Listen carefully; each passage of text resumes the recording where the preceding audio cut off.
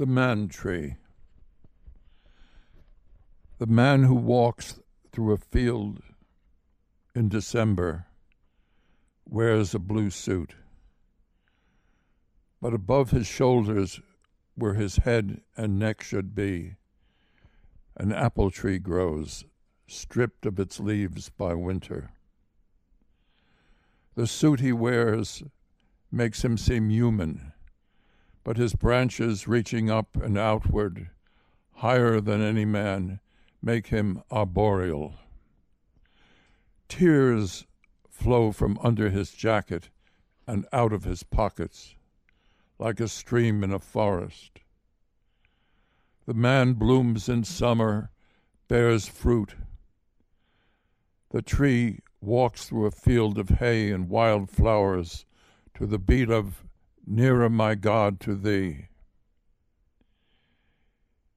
He is not as patient as the mountain. The man tree never sings, "My river, my waterfall." A nightingale never sings proudly, my, except perhaps its love song.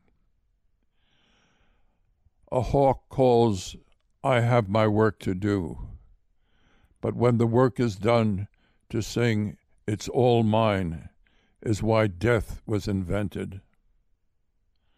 Look, lift off your fig leaf.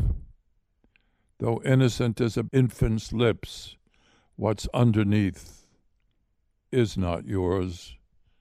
The fig leaf is yours.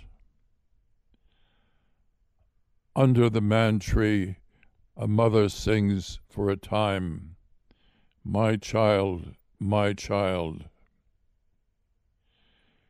Inland, far inland, the mountain hears frogs in the marsh, calling for the mud of heaven.